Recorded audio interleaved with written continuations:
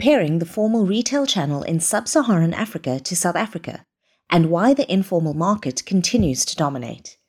We also explore the outlook for retail in sub-Saharan Africa, and why there is potential for sub-Saharan Africa to adopt global e-commerce trends.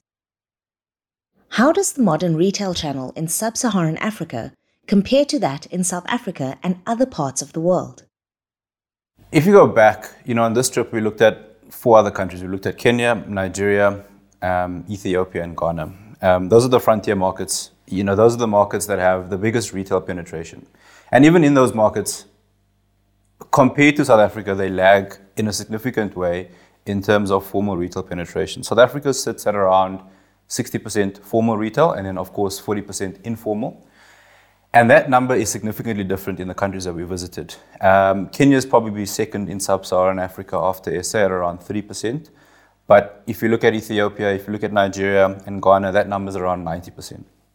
There's a number of reasons why this channel has struggled to grow over the last few years. So if you go back 5%, it was probably still at about 90%.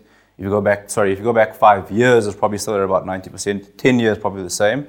And to be honest, I think if you look forward 5-10 years, it's probably still going to be at around 90%. Despite the fact that there is actually quite a strong mall development pipeline from the mall developers. There's a number of reasons for that. First of all, I think for you to have a successful mall in sub-Saharan Africa, and to be honest, anywhere in the world, you've really got to have the economics have to work for you.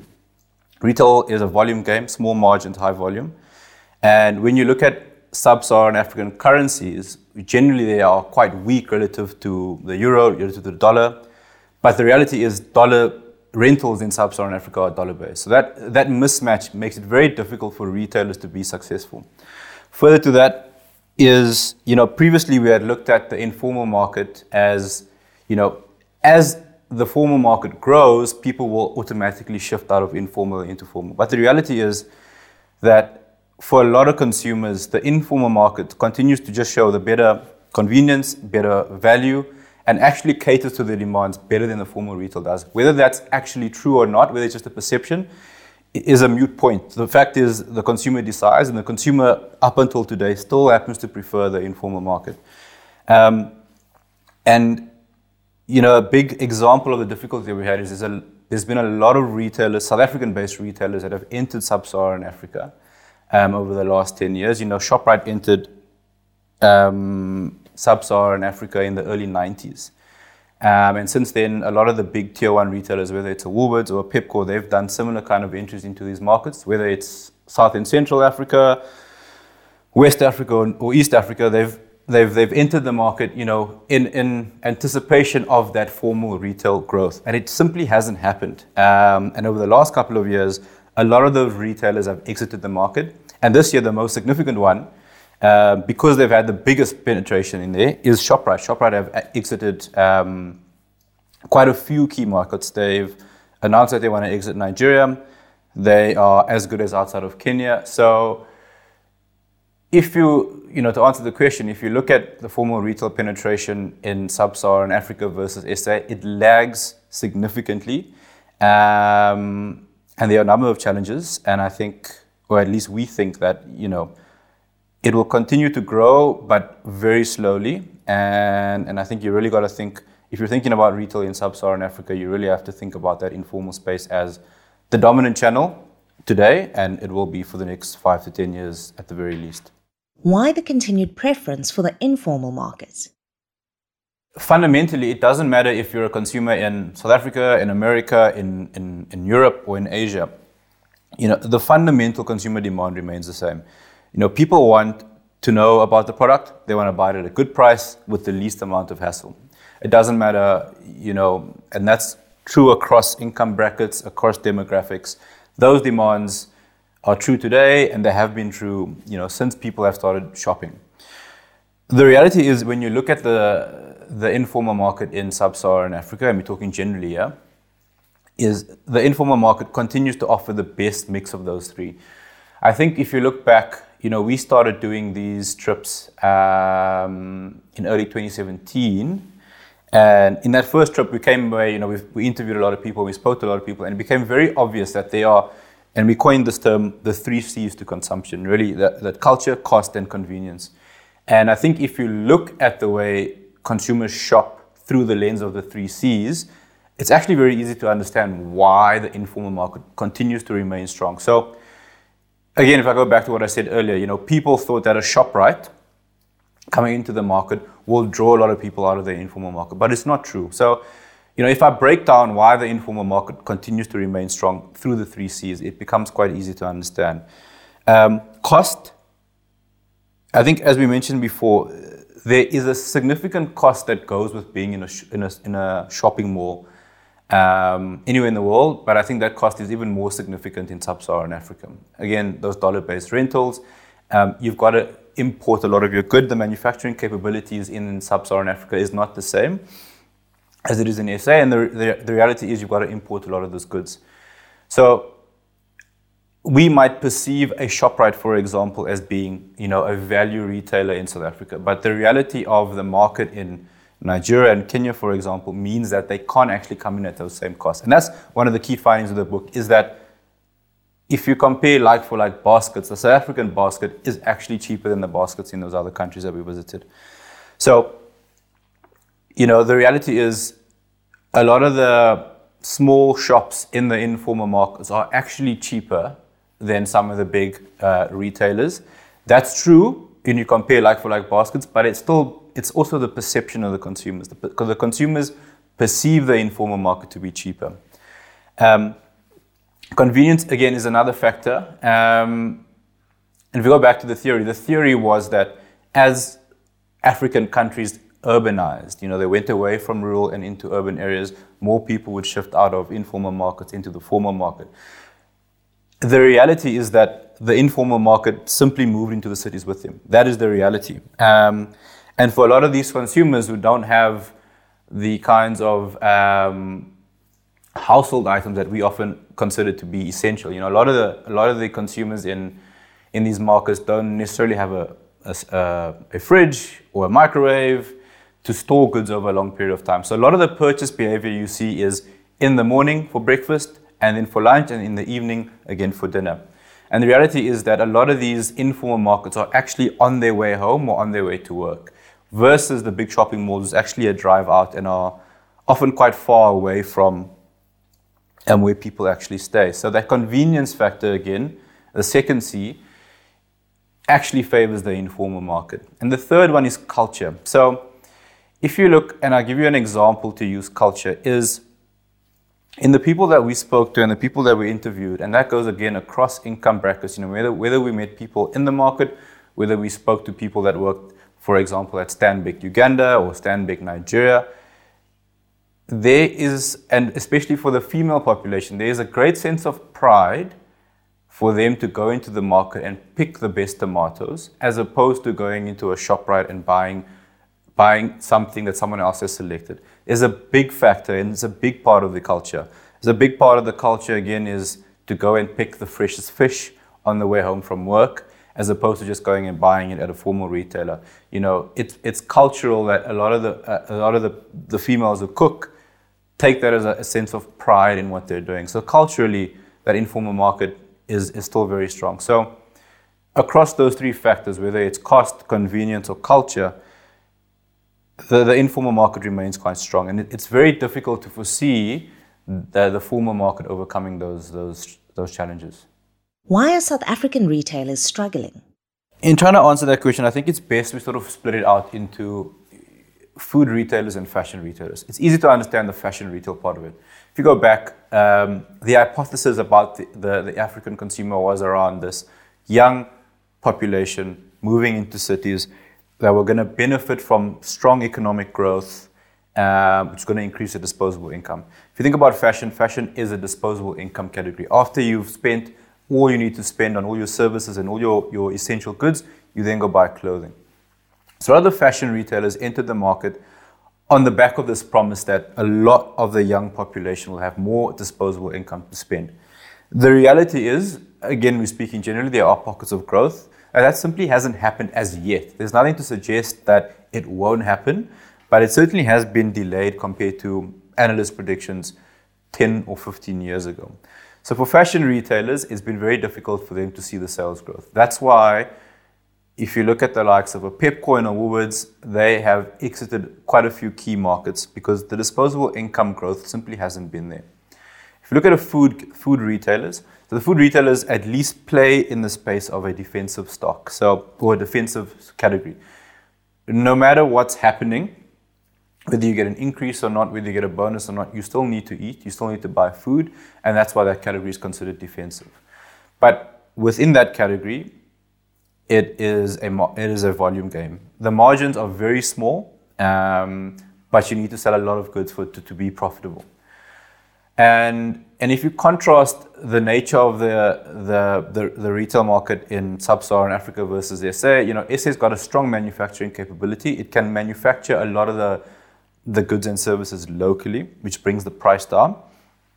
And rentals are in South African currency. So what's comforting for South African retailers is that they will earn revenue in South African rands, but also pay expenses in South African rands, and that there's no gamble on currency. If you contrast that to sub-Saharan Africa, they've got to import a lot of the goods. And that often means that they are paying it in foreign currency. Couple that with the fact that, they've got dollar-based rentals, which what's happening for a lot of these retailers is that the rentals going up, the cost of goods are going up, but they can't necessarily price higher to cover those costs. And the simple reality is that for a lot of these retailers, servicing customers in the formal channel is not profitable. And if you couple that with what's happening with the informal market, which doesn't have these kinds of concerns, they can price on a much smaller scale, they don't have the rental problem that a lot of the retailers do have.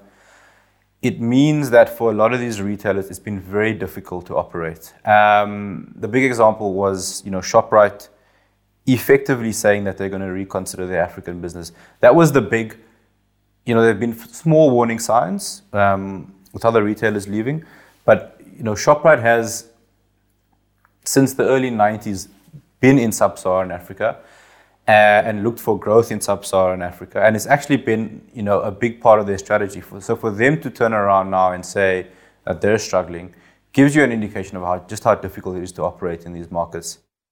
What are the big trends in the retail space and future outlook?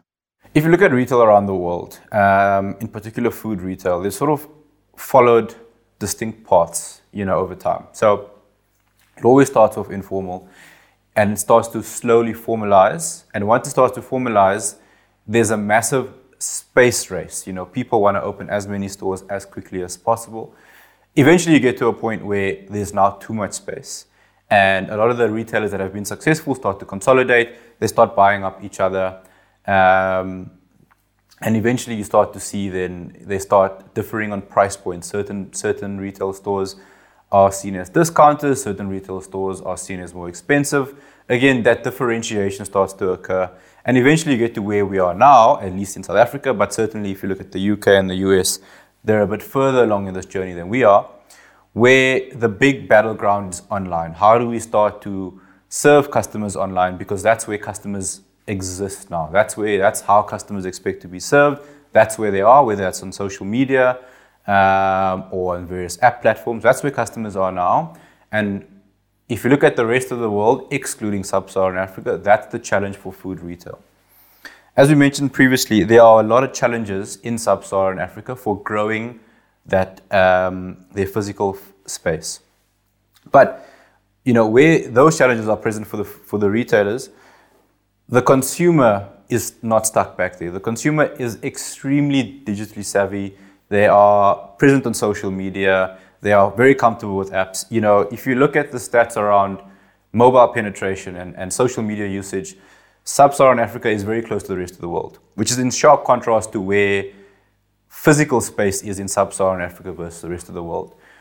So all that means that there's an opportunity for retail in sub-Saharan Africa to skip some of those earliest life stages of food retail, be it the space race and the consolidation and then discounters, and actually go straight to where the rest of the world is now, which is to start thinking about that online space and how do they better serve customers online. If you look at the key trends in online in e-commerce now, you look at sort of end-to-end delivery, right? So you buy online, they deliver to your door. Now, globally, that's very challenging. In South Africa, that's very challenging. We don't necessarily think that end-to-end delivery is something that will get traction in sub-Saharan Africa immediately. But if you look at a couple of other trends that are present globally, we think that we are already starting to see them take place in sub-Saharan Africa, and we think that there is enough scope for those to continue to grow. The one is direct-to-consumer, DTC. Direct-to-consumer is effectively, historically, if you look at it, the retail store was the gatekeeper to the consumer. If you had brands, whether you are Nike or whether you are Unilever and you sell peanut butter spreads, pre the internet, you had to be in a retail store to get customers. What the internet is effectively done is, to a certain degree, is disintermediate the retail store. Unilever as a brand, Nike as a brand, can access customers through the internet, right? The easiest way is you can go onto nike.co.za and shop without going to a retail store first, without going to a Sportsy, a Total Sport. You can get direct access to Nike without going through that retail store.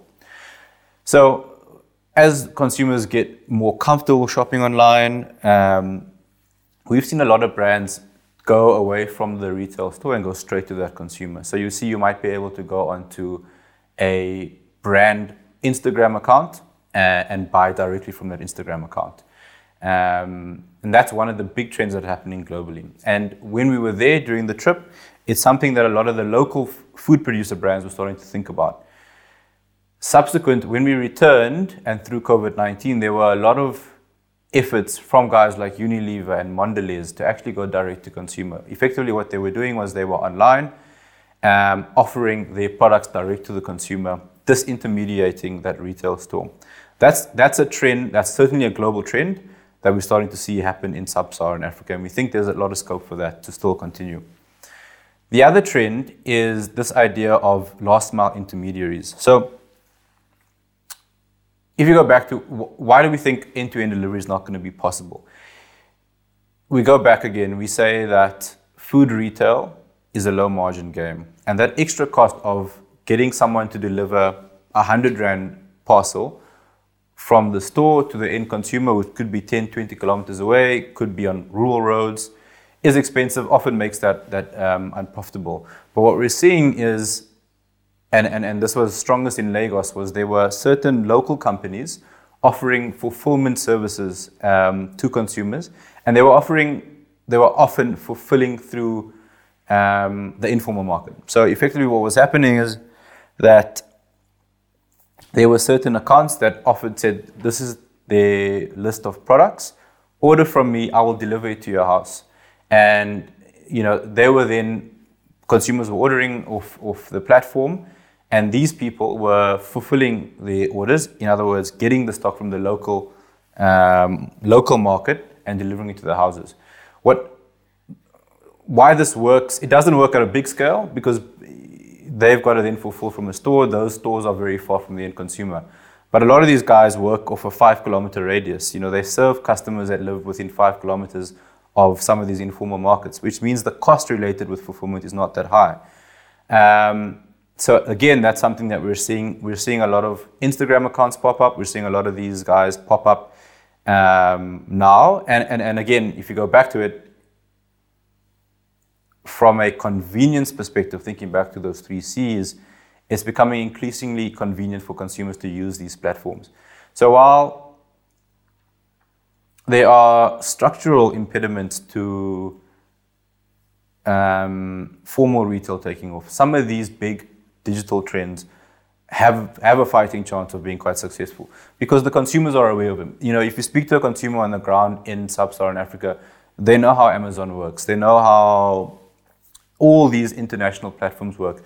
Jumia is an example of a company that's trying to do something similar in sub-Saharan Africa. So there are certainly some digital trends that we think could start to work. We're already seeing direct-to-consumer and last-mile intermediaries start to work. Effectively what's happening here is that ultimately what this does is actually put more pressure on that formal retail channel. Because as brands go direct to consumer, it starts to compete with the traditional retail channel. As last mile intermediaries start to become popular, that fulfillment is not happening out of a formal retailer sitting in a shopping mall. That fulfillment is happening at a local informal market. And again, it might be indirect, but it actually just supports the informal market further. So these digital trends are certainly happening. They're certainly present. We're seeing them happening. There's every chance that COVID-19 will only accelerate those, but they're not positive for the formal retail channel. In fact, they will actually support brands directly or the informal market further.